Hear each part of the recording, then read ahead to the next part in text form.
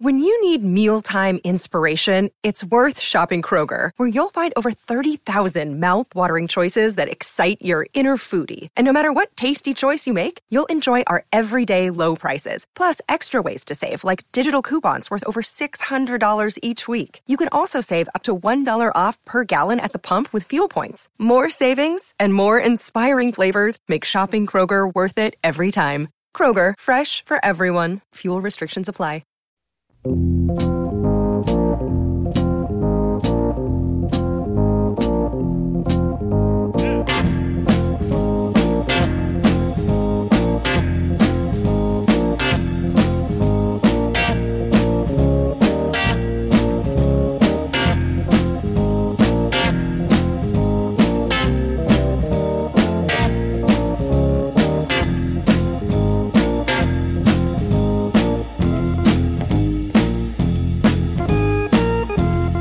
All right, welcome back to Ball Don't Lie right here on 104.9 The Horn. Smooth Soul Monday right here on Ball Don't Lie.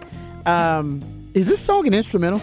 Yes. It's one of the most famous instrumentals in the history of pop culture. Yes. Because it's great song. It's in so many movies. It's I've heard it so many times. It's a great road trip song. You're just driving. How long is it? Like 3 minutes, 4 minutes. Oh, okay. 3 minutes. Yeah, and I figure because I've never heard any words on the song, but I've heard the song. I mean, it's popular enough that this is Green Onions. There's a song called Mo Green Onions. Is it basically the sequel to this? Yeah, it's still a bit different, but there is Mo Green Onions as well. And also an instrumental, Mo Green Onions. All right. Booker T and the MGs. Hey, Booker T and the MGs did when you got a thing. dude named Booker T, you going to be jamming somewhere. You can't have a name like Booker T. Booker and T. not jam, not live up to that, man. Booker T. All Booker T's, usually Booker T got they got a certain mojo about Yes, them. they do. All right, they've always have. All right, let's get to Texas. They also got some mojo. Texas men's basketball got a little mojo working, especially after a big comeback win over the K-State Wildcats and the Purple Kryptonite on the road. Can't say that enough in the Big 12. It's hard to win on the road. And they got another one on the road tonight. Big Monday, gentlemen, tonight. Texas playing Kansas on the road. And we'll get into previewing that matchup. But first, let's give some props where props are due. Texas winning 69-66. Shout out to my man BK. He would have appreciated that. Down by 11. Down by 11 at half, but down by as much as 14 in this game. Mostly due to their just inability to make a bucket in the first half, but also turnovers. There were a lot of self-inflicted wounds in the first half for this team. 11 first half turnovers. They cleaned a lot of that up. And also I would say the hero of the second half, because it really wasn't the game. Christian Bishop, he had 14.6 rebounds, 2 blocks, 2 steals, and you would think, oh, that's a good game, but not necessarily a great game. Well, all of it came in the second half. Right. The 14 points, the 6 rebounds, all came in the second half for him. He had 5 offensive rebounds. He ended up being the spark and the juice, Harsh, that this team needed to be able to build that comeback. And they corrected a lot of things, but it was mostly being able to depend on the consistency offensively and the presence down low, the physical presence of Christian Bishop, because, man, he started punking people down in the post, in the paint. He came out in the second half and was letting everybody know, get the ball to me. Yeah. I'm going to do everything I can. The energy that he was playing with, the toughness that he was playing with, the rebounds that he was getting, extending plays and extending possessions during that second half. And just remember, they opened the second half on a 14-4 run in the first 5 minutes. That was big. And that was huge for them. And then they took the lead, and then they were going back and forth, and then they started to really push and put pressure on the ball against K-State. K-State, their big player, Keontae Johnson, was in foul trouble in the first part of it, and they were still winning. And that was the amazing part for K-State and what they were able to do. But then that Texas seniority, I would like to say, the maturity that they play with, coming out in the second half and making a run. And can we give Sir'Jabari Rice his flowers as well? Yeah, we can. He came out and did his thing, recorded a double-double for the first time at Texas, and a 5th for his career. He's done an amazing job coming off that bench, and especially knowing exactly who he is, knowing his role. At the beginning of the year, he was moving around kind of slow, and you didn't really know what his role was going to be. But once he figured out what his role was going to be, he let it all hang out, and he's been playing great ever since then. He's the closer. Yes. I mean, he really that's It's pretty very what his true. role is. Yep. Down when the game is in clutch time. Once you're down the wire there, you want the ball in the hands of Sergio Bird-Rice. He's one of those guys. Some clutch threes down the stretch for you. Yep. Also those clutch free throws, which we've seen about three different times this season. We've seen him hit those clutch free throws. So he really does have a great clutch gene, and he just doesn't seem to lose his cool in those pressure-packed situations. So Sergio Bird-Rice, and I'll give props to a source I had behind the scenes who told me before the season, Sergio Bird-Rice is the guy. He's the guy. I know there are a lot of big names, a lot of splashy players, flashy players as well, but he is the guy. He's going to be the guy we want to get the ball to in clutch time. That has certainly been the case for Texas. Yeah, no doubt about it. The pressure in which they play with and the understanding of what winning time that we've talked about, winning clutch time, making those big plays, they have been doing that all year. I mean, you think about how many times they've been down and could have been counted out. Sometimes they were getting beat so bad that you didn't think they were going to come back. That was their third double-digit comeback win in the Big 12. Yeah. It's amazing, especially in this conference, the way it is. And some of them have been on the road. You would think they would be able to close out. The home team would be able to close out in those situations, but Texas finds a way. It looks like they thrive on the adversity in which they play in the first half. I mean, just think, we talk about it all the time during Texas football. What if Texas football played a complete game on the positive side? Same thing with Texas basketball. We haven't seen them play a complete game the entire season, but the adjustments that are being made at halftime are ones that we continue to look at and say, okay, you never think Texas is out of a basketball game, no matter the numbers. The slow start may be, honestly, one of the few things that you can kind of criticize about this team that has become, I don't know if it's a theme for this team, but it's one of those things that it's a recurring issue, that slow start for Texas. But you're right, the halftime adjustments by Rodney Terry have been amazing. Getting back to Patrick's point, even in this game, I saw this at Horns 24/7. He once again, they broke out the video, the videos of the guys in the first half at halftime so that they could watch themselves, so that they could get that visual of how they needed to make adjustments, what they needed to do. And it says here, after Coach Terry used halftime to show his players video of their turnovers, their lack of energy on cuts and on the glass, the Longhorns came out focused, knowing exactly what they needed to do. So that's become something that I love about Rodney Terry, and give his video staff a lot of credit too. Yep. I don't know how they determine within the game, real time, what actual plays they need to put on those video cuts of halftime adjustments, but they do a really good job of that.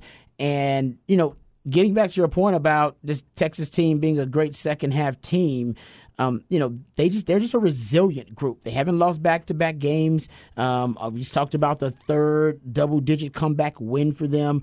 There's a lot of faith that they can bounce back from adversity and bounce back from losses too in Big 12 play. So I think that's one of the character traits of this team that's really something that's going to carry them far, potentially in the Big 12 play, but also in the tournament. That this is a resilient group, and that adversity really doesn't seem to be something that really distracts this group very often, and they seem to be building on those accomplishments throughout the season where they overcome those little battles with adversity. That's the beautiful part about this team, and that's why you enjoy watching them play. They just go out there and they seem to find a way, because that's the one thing that we all talk about is, can teams in this league bounce back? And this is the toughest league. And what we've seen from Texas every single week is they find a way to bounce back. Marcus Carr hadn't been playing the best basketball right now, and Texas is still winning. Yeah. They're finding ways to piece it together. Patrick talked about Timmy Allen and his ways of going about the basketball game, and is he involved? I saw it last week. He was catching the ball and being active. Well, this last game, he couldn't do that. They tried to minimize his efforts to try to make other people make plays. And if Marcus isn't going early, it's something that we really need to pay attention to. Well, even Tyrese Hunter, he hadn't been playing his best basketball either, but what he has been doing is playing good defense and is creating turnovers. If you force the other team to waste possessions, that gives you an opportunity on the other side to get back in there. So it's been a big rush to watch these guys. but we still got to figure out what's going on with Dylan Dessou. This week, tonight, when they play Kansas, Kansas doesn't have a true five. They don't have a big man that they used to have in the middle. KJ Adams is the one that has been playing the five position, so it'll be a good challenge for them. But we need to figure out what's happening to Dylan Dessou as well. Yeah, and I mean, the Big 12 is kind of this league that is very much of adapt and survive. Mm-hmm. And there is something that there are some of the teams we're seeing struggling are teams that are not adapting. They're trying to play their style very rigidly, and it's taking a while. Baylor, I think, did that at the beginning of the season. They were like, hey, this is what we're doing, and we'll beat everybody doing it. They go, no, man, you're playing too many good teams to only play your style. You're going to have to adjust some to fit to play. If you're playing against a star point guard, you can't guard them the exact same team defense as when you're playing against a star big man. Yeah. Texas has done a really good job of that. And now in the second half, we're starting to see Rodney Terry figure out his rotation a little bit better. Yep. And that's where you go to adapt, survive, and then thrive. And that is the third part where you need to get to, hey, man, now we know our rotation. That, when they talks about the Warriors, they used to have that death lineup. Mm-hmm. You go, we're not going to have the death lineup, but if we can have that lineup at the end of games where if it's Christian Bishop that's in it, whether it's Jabari Rice, Marcus Carr, Tyrese Hunter, whoever you're putting there, Timmy Allen, those guys, and they go, oh, no, when you put us in a game and it's tied, we're down by 2, we're up by 10, whatever it is, we're winning that game. Yep. If we're down by 20, yeah, that's a problem. But if in the last 6 minutes, that lineup's hitting the court, we can go win a game. And that's where Texas is getting now, figuring out that rotation. I agree with Harge. Dylan Dessou's not in there as much as I'd like to see him. You're going to want Dylan Mitchell to be in there. And they've been using Dylan Mitchell a lot of, we're going to put him in the beginning of games, but at the end, we don't necessarily trust him in those, and those are Jabari Rice minutes. Mm-hmm. So you got to give and take where you give and take.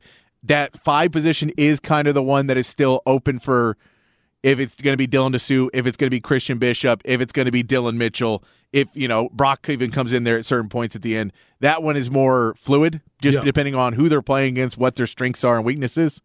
But finding that in-game rotation has been a big part of Texas' success, knowing, hey, man, we're going to go in there and, Chris Beard was very big on rotation. Yes. Yeah. And it mattered nothing about offense. His rotation was all defensive.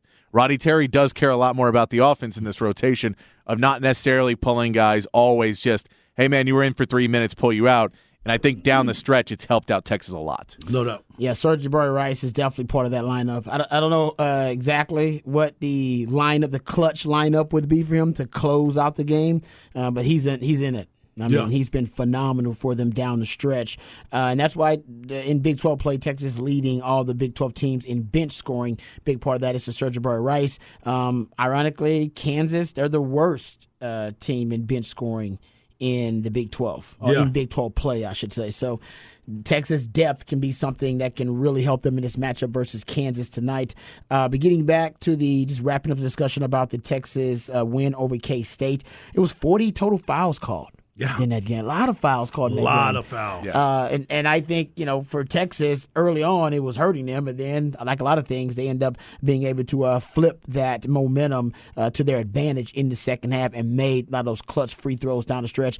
This game, I wonder if they will also get a lot of calls in this game for Texas and Kansas. I hope Higgins isn't calling this game. Dude, he can call foul and then be ready to fight because he called a foul on somebody. Yeah, no, this is that game, it was funny because it came down the stretch. It is 2 physical teams in K-State and Texas, and they keep calling fouls. Hey, man, you guys got to stop. Everyone is going to foul out. Exactly. Stop calling everything. And they slowly phased it out near the end. But you could tell for whatever reason, they called it very tight in this game, which is not normal Big 12 reffing. And by the end of the game, we saw Keontae fouled out of the game. Yep. Like, there is reasons why it was not the best officiated. It was fair. Both teams were fouling everybody. But it was, they realized near the end of the game they had to stop calling so many fouls. Yeah, you were hurting I'm going to talk about entertainment value of it. But, I thought they were a little quick on the whistle considering the style of play of both K-State and Texas. But that could be an issue tonight. But the one thing you got to say about Texas right now number 5 in the AP. One thing you got to say about Texas is that they have, and I saw a K-State KSU_fan mentioned this, and he does a great job, or she does a great job of breaking down some of the stats for K-State. And they pointed out, and I thought it was a very astute observation, that if you look at the top 7 teams in the Big 12, which are all 500 or better in Big 12 play, that all those other teams except Texas has had a rough stretch where they had to regroup and they couldn't really bounce back. They didn't really show a lot of resilience. Like we said, Texas hasn't lost back-to-back games so far this year, but K-State lost 3 straight and 4 out of 6. Yep. Kansas lost 3 straight, now 4 out of 5. Iowa State lost 3 out of 6 at one point. Baylor lost 3 straight early. Oklahoma State lost 4 out of 5 early.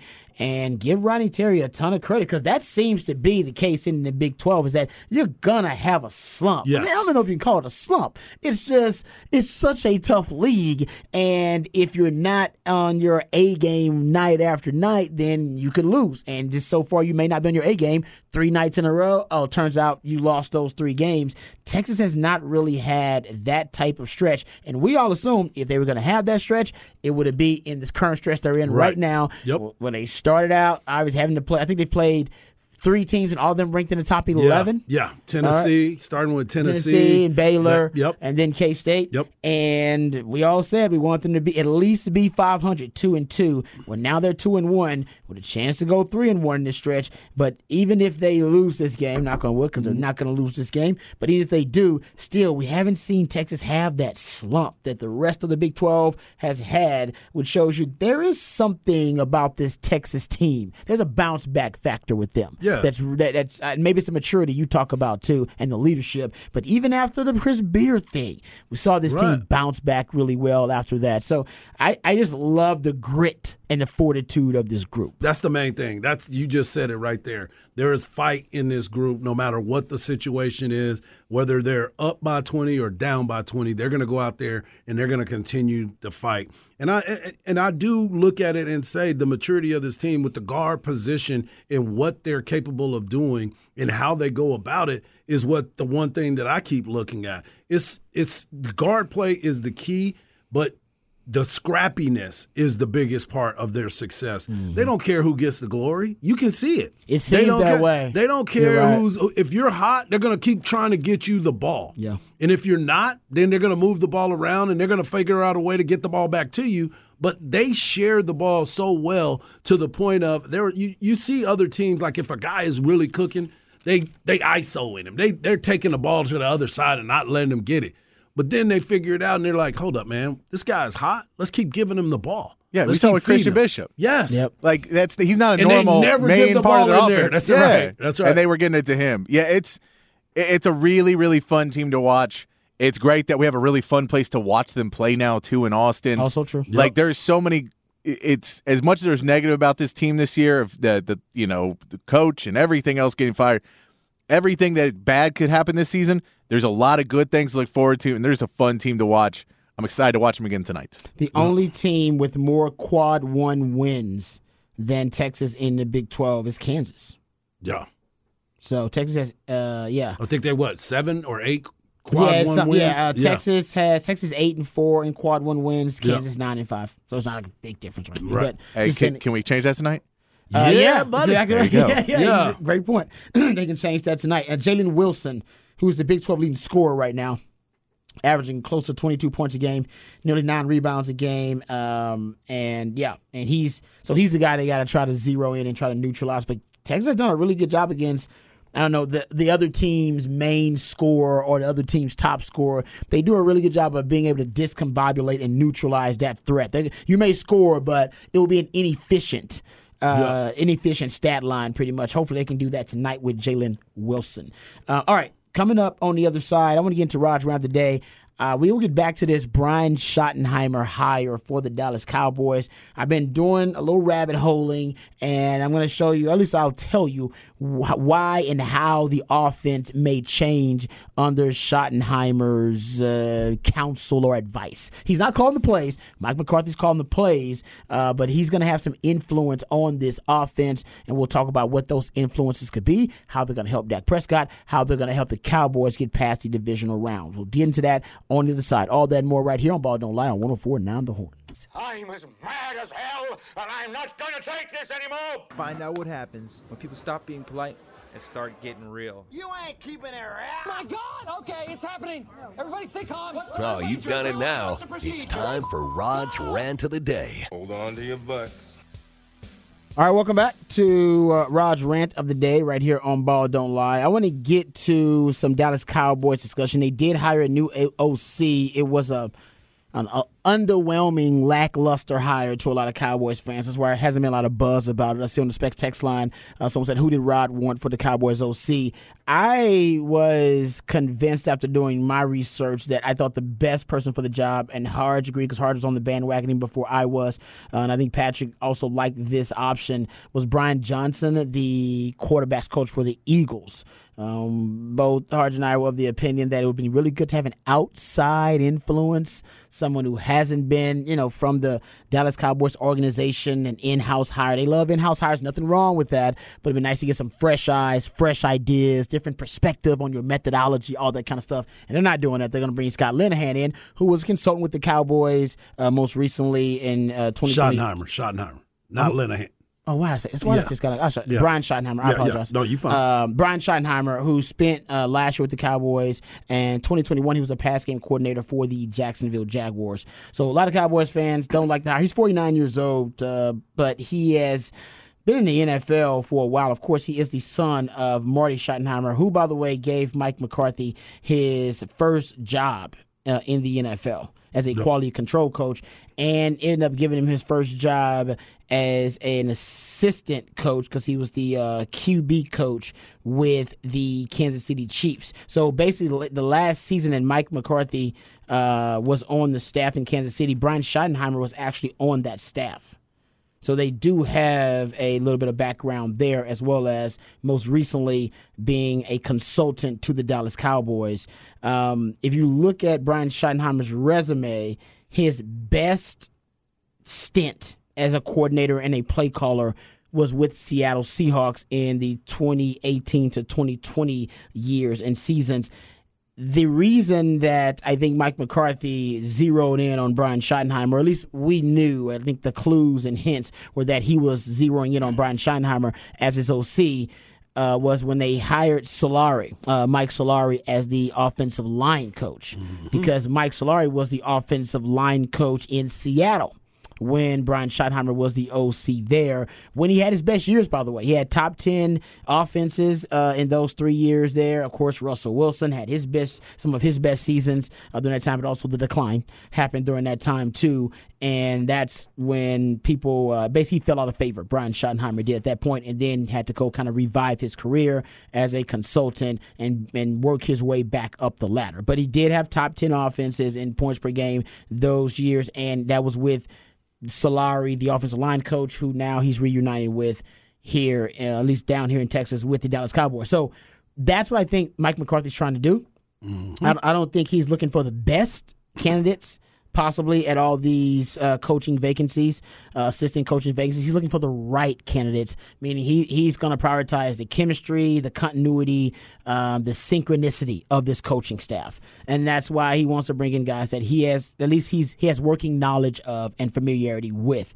I'm not knocking it. I probably would have brought, and you still can, by the way, because you still got to hire a quarterback coach. You got 4 or 5 different assistants you got to replace. So there's still a really good chance Cowboys can go outside of the organization, or at least outside of the comfort zone, best way to put it, of Mike McCarthy, and go get someone who is an outside the box hire, but also outside the organization hire. And I really hope they do that. And maybe for quarterback coach, that'll be the case. Here's what I like about Brian Schottenheimer and why I think he'll change the offense a little bit. Now, he is someone who's committed to the run. We know that from just watching Seattle Seahawks games from 2018 to 2020. He will commit to the run, and he has a Eric Coryell influence. Don Coryell and Bill Walsh had systems that were really popular at the same time. Bill Walsh had a better publicist, and Bill Walsh's offense essentially was more successful because it was associated with championships because of the 49ers, all right, in the West Coast offense. So it took off and became more mainstream. But during Coryell's offense, people still have adopted Eric Coryell principles. Essentially, the difference is Bill Walsh's West Coast offense used a lot of crossing routes, a lot more timing routes, crossing routes, movement routes, and Don Coryell loved the vertical passing game, downfield, deep ball, down the field, and that's what Brian Schottenheimer loves. He's actually an Eric Coryell influence guy, so you'll get more vertical routes down the field. So when you be talking about Eric Coryell and not with Brian Schottenheimer, that's what we're going with. And by the way, I love me some Don Coryell. Is Don Coryell in the Hall of Fame? If not, he needs to be. I'm a big fan of him, too. I used to love him when he went to San Diego Chargers. I'm not sure of that. I'll check on that, though. Yeah, he should be. Anyway, there's always been a big, I don't know, I think it was a rivalry basically between, and I don't know if it was official between Bill Walsh and Coryell, but at least those who were advocates for those systems treated it like a rivalry. It was basically like Thomas Edison and Tesla back in the day, right? Alternating current and direct current. Anyway, getting too nerdy. I digress. Getting back to it. But Brian Schottenheimer, he likes the Eric Coryell influence, which is why it's good, because you'll get less hitch routes, less stop routes, less in routes, less curl routes. Remember, Sark's big on this, right? Sark likes what he calls movement routes. That's when the wide receiver is hit on the move, right? So you can get yak yards. So he doesn't like the hitch routes. And by the way, the Cowboys, a lot of hitch routes in Kellen Moore's offense, a lot of stop routes. Actually, the fourth most hitch routes in the NFL came from Kellen Moore's offense. And Brian Schottenheimer, like I said, because of those Coryell influences, he wants to get the ball down the field, movement routes, not stationary targets. So you can get China passing game, shallow crossing patterns, spears, the overs, the unders, those drive routes. So that's good. And remember, that was Russell Wilson's game, right? They wanted to run it, and they want to take deep shots down the field. So that's actually something I think Cowboys fans will like. You're going to see more of a downfield passing game, vertical passing game, and less of the underneath stuff that people thought all too often was predictable. Yep. And lacked creativity. Let's talk about run game and play action, because he's known as being kind of a run game, play action extraordinaire.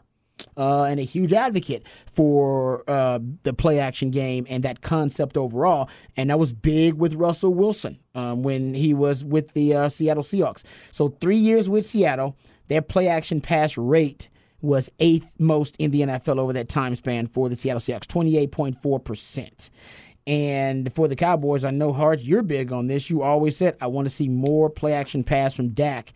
I bet you get closer to 30% in Mike McCarthy's new offense with Brian Schottenheimer, because they had a lot of it with Seattle, and the Cowboys, they're higher up there. They're not one of the teams that totally disregards play action pass, but considering the stark differences between Dak with play action pass and without, they need to be utilizing it more. Yeah, absolutely. This is something that we've been talking about, and we see it. I mean, we watched it happen and saw his effectiveness on the play action. And I know people keep saying, well, you need to be able to run the ball to run play action. Not necessarily. You just need a moment. No, you need a moment of time where the linebackers can be fooled for a second. And you don't even need – they've done studies and looked at yards per rush and, rushing yards overall and compared it when the play-action pass concept is utilized. And you're totally right. The numbers say that it doesn't matter, that linebackers and defenders still fall for the play-action pass. I always say it's like cleavage. All you need is a peek. All right? You don't want to stare, a peek, and you get. All right? Yep. It's easy peasy. So I think that you're going to see more of that.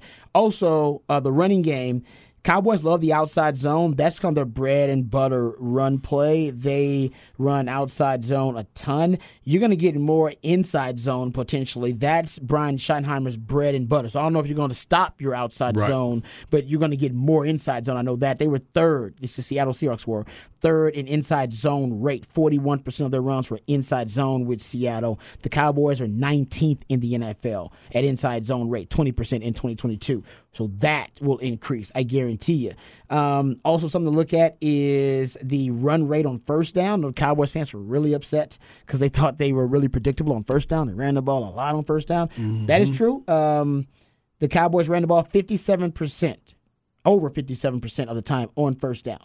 Brian Schottenheimer's 3 years with Seattle, 51% run rate on first down. So you'll get less runs on first down, which should make you a little less predictable on first down. So these are little subtle things. These are small things. I think that Mike McCarthy will add some other conceptual ideas. But I think Brian Schottenheimer works well with Mike McCarthy, and that's why he's bringing him in. But just some of these things, if he just sticks to what he is known for and what his reputation is, you're going to get more movement routes, less hitch routes and stop routes and curl routes, so more vertical passing game downfield. He's a play-action extraordinaire, so you're going to get increased play-action pass rate. You're going to get a lot more inside zone runs, and you're going to get more passing on first down. That's just like subtle trends. I'm going to do some more rabbit holing, but that's just subtle stuff. And what I like about Brian Schottenheimer, I remember doing some rabbit holing about him, just from a football theorist standpoint. And if you go look at the rising trend of wide receiving rushing yards, like wide receivers used in the running game, he was one of the pioneers of it in the modern NFL. I mean, he was, with the Jets, Jets, Jets, and with the St. Louis Rams, man, and even with Seattle actually too. He utilized a lot of wide receiving rushing yards. That's something you could see increase too. Remember Brad Smith back in the day? Yeah. He would use Brad Smith. He lives here, actually. Yeah, who finished. Does he really? I didn't know that. Yeah. Finished second. He first in the NFL in wide receiving rushing yards in 2010, second in 2011. And he utilized that a ton. Even when he got to the Rams, they drafted Tavon Austin. Yep. And Tavon Austin ended up being his weapon. He led all wide receivers in rushing yards after they drafted him. I think that was 2012, I believe. 2013, I believe, is when they drafted him. So he led all receivers in rushing yards after that. So it's one of his little niche concepts that he loves, that he has pioneered and really popularized in the NFL. I know the Cowboys did a little bit with CeeDee Lamb. I wouldn't doubt if they bring back a Tony Pollard and you'll see some of their wide receivers. And guys like Tony Pollard, they're hybrid utility back, used in more wide receiving roles in the running game. Because he's done that a ton everywhere he's gone. Seattle, remember they had Percy Harvin there when they brought him back for a while. Like he's one of those guys. Like he's always had a wide receiver that fits that role everywhere he's gone. Yeah. We need that. We've been saying it for a long time. Remember, we were thinking, why wasn't Turpin getting the ball? Yeah. Why wasn't Kevontae Turpin? You know what I'm saying? Can be one of those he guys can be too. that guy. He really can be one of those guys. He was doing great in the flag football game yesterday. They were finding ways to get him the ball in the Pro Bowl game. He was getting it, flag. Yeah. So now let's see if they can figure out a way to draw up some plays for him this year, getting them out of the backfield and having them run those jet sweeps and all that other stuff. Get him the ball. Yeah. You're right. So that's a little preview on what the offense may look like, how it may look a little bit differently under Brian Schottenheimer, the new OC for the Dallas Cowboys. So hopefully it's not all doom and gloom. I know Cowboys fans are a little underwhelmed by the hire, but give them a chance. It's not the best hire, but it's not a bad hire. Right. It's not a bad hire. It's not. A lot of people are like, it's not a bad hire. It's not the best hire. Just remember, he's not the play caller. And he's not the play caller. Yeah. Some house cleaning for you. Don Coryell is in the College Football Hall of Fame, inducted in 1999. He is in the Chargers Hall of Fame. But he's not in the NFL Hall of Fame. They say the main knock because he never made it to a Super Bowl, so he has not been voted in. He was a finalist, though. He has been a finalist. He has gotten votes, but he has not gotten in because he is not. I understand that, but man, now his system is just so popular among great coaches. So conceptually, I understand that. And he never made the Super Bowl, but his system has been to a lot of Super Bowls. And the coaches. Here's a little note for you too. Guess who was under his coaching tree? You always talk about the coaching tree and how it all branches out. Yeah, Don Coryell. Yeah. John Madden, Ray Perkins, Joe Gibbs, Jen Hannafin, Rod Dowhauer, Al Saunders, and Jim Elmora, the son. Oh, yeah. Yeah. Huh. Yeah, I don't know how. Yeah, I mean, like I said, Eric Coryell, it's mostly, I'm telling you, it's old school, like this old school rift, I believe. I don't know why it is what it is. I've kind of studied it, but people believe there was like this rivalry going on between the Coryell offense and the West Coast offense. Yep. And the NFL basically chose the West Coast offense, and that's what became popular. And that the Coryell offense has essentially been written out of the history of the NFL, and I don't know why, because the Coryell offense is really, really popular. People just don't talk about it. It doesn't have the great marketing and the great name that the West Coast offense did. Right. The name is everything.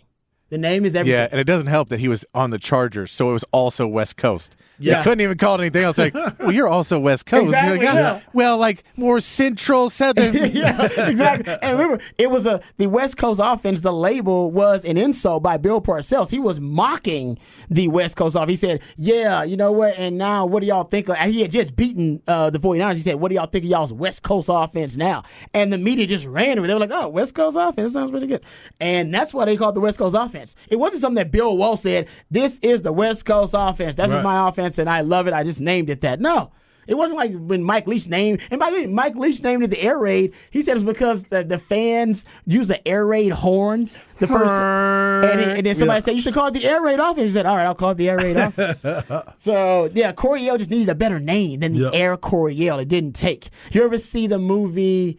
Oh man, it's the movie about the McDonald's. Like The Kroc, ownership, or whatever it was called. It's Ray Kroc is who it's about, but I Yeah. forgot what the actual name of the movie is. There's a great scene in the movie where the McDonald's family, because they are the McDonald's family, they actually it was their name, Right. And they asked Ray Kroc, who actually ends up basically taking all of their he takes all of their business from them, and he ends up, it's kind of I'm not gonna spoil it for you, but it's kind of a sad story, but he ends up essentially winning the McDonald's business, and it becomes The founder. his business. Is it called The Founder? Yeah. Great movie, by the way. If you haven't seen it, you should go watch it. Yep. Great scene at the end of the movie where the McDonald's guy, one of the brothers, says he's talking to Ray Kroc in the restroom. He says, "Dude, why did you need?" He said, "You had the recipes, you had the model, because essentially their claim to fame at the time was that they basically used assembly line like methods for their burgers, and nobody was doing that. They was getting them out real quick. Right. So basically, just kind of took that and just took that around the country, and decided to buy up more real estate than any other fast food chain in the history of America at the time, which made McDonald's basically a real estate company and not a burger company. They were flipping burgers and fries. Real estate was where the money was. That's exactly right. But in the scene, the brother says, "You had all this. You could have taken the business and not used our name. Why'd you take our name?" Because he won the name in the lawsuit. Yep. Like, he could use the name McDonald's. Like, that's our name. Why'd you take the name? You had everything else. You had the business. You had the model. You had the recipe. You could have just taken that and started your own business. He's like, "My name is Ray Kroc. Crocs. It's not a great name." Now you get shoes. He said, "Yeah, nobody thinks about Crocs. Nobody wants to go there and get a burger." He said, "McDonald's, it's a great name." Yeah. He said, "It's all in the name." The name was the key, man. The McDonald's, that name, that's a great name. He said, "Crocs, not a good name." And I gotta get back to that. West Coast offense was a great name for it. Right. The Air Coryell just didn't work as well. It didn't flow as well. Because it was more about your name and not the game's name. Yeah, it was weird how it worked out the way. Anyway, but I digress. Getting back to it, we got Off the Record coming up next right here on Ball Don't Lie, 104.9 The Horn.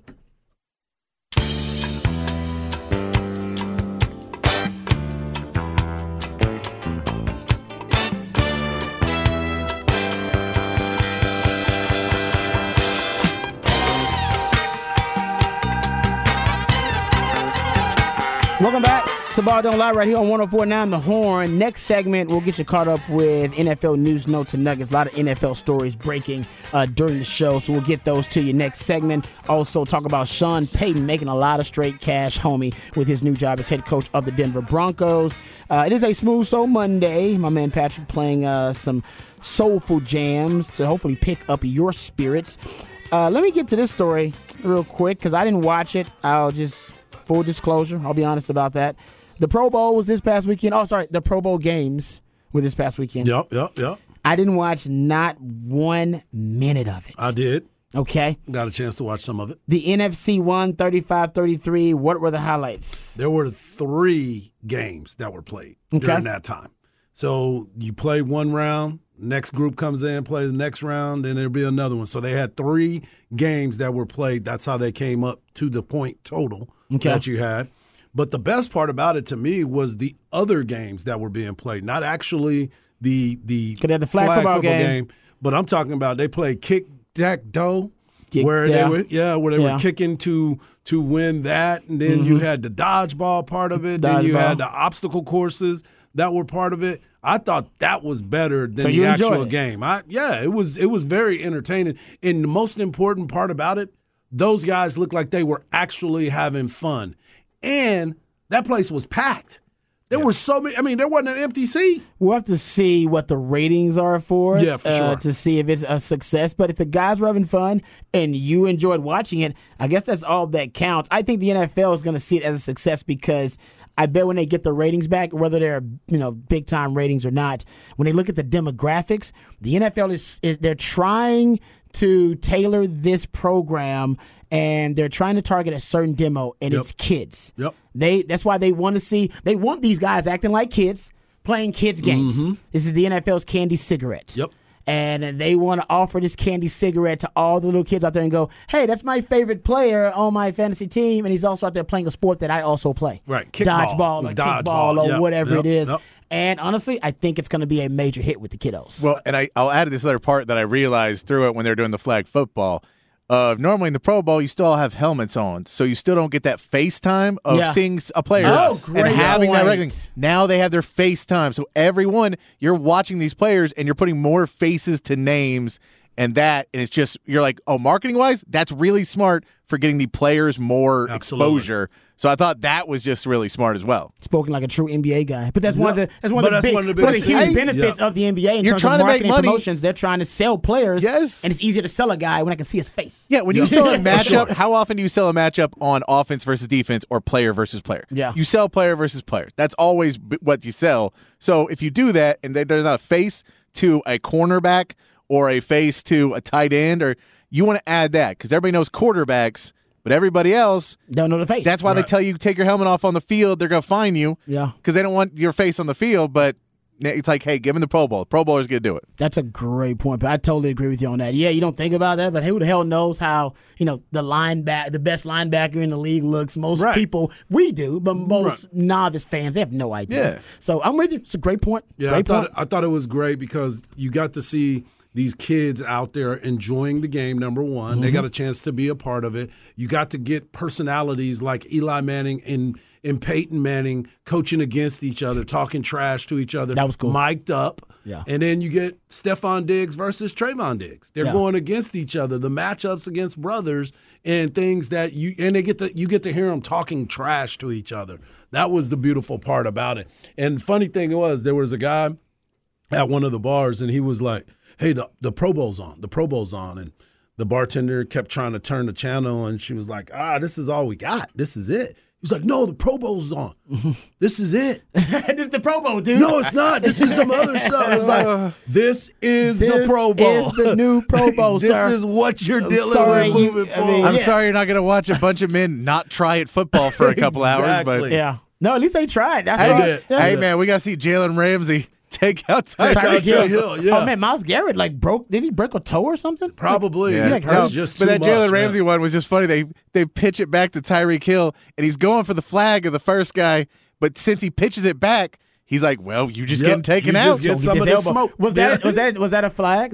Flag. I mean, was it like a penalty? It probably was. I think it was. I didn't pay attention that much, but I was like, "This is actually fun." My son was like, look at their faces. They're having so much fun. Texter says, my 7-year-old son enjoyed it. Yeah. Yep. I think honestly the NFL, I think it's exactly what they want. They want your son Horace to enjoy it, and they want the Texter's son to enjoy it. They don't really care about us. They don't. It ain't for us. But we're getting a chance to see our kids' face and how they're, I would have made him miss on that move right there. Yeah. They wouldn't have got my flag. And I think it's good to make flag football more popular. Yep. I remember when there was a belief like, oh man, you playing flag and not playing, pads. Yep. Like that was like, this stigma associated with it that you weren't tough enough. Now people are saying, no, flag football is a step. Yep. In your evolution, concepts. your development, yes. And then once you're ready for the physicality of pads, then you put on the pads and it's time to go. No doubt. By the way, now, with 7-on-7 culture, we know 7-on-7 and flag, they're separate sports now. And it's straight physical out there, too. They're separate sports altogether. We've seen it. Yeah, no question. All right, we come back. We'll get into NFL news, notes, and nuggets on the other side and talk about how much money Sean Payton's making, because it's a lot. Right here on Ball Don't Lie, 104.9 The Horn.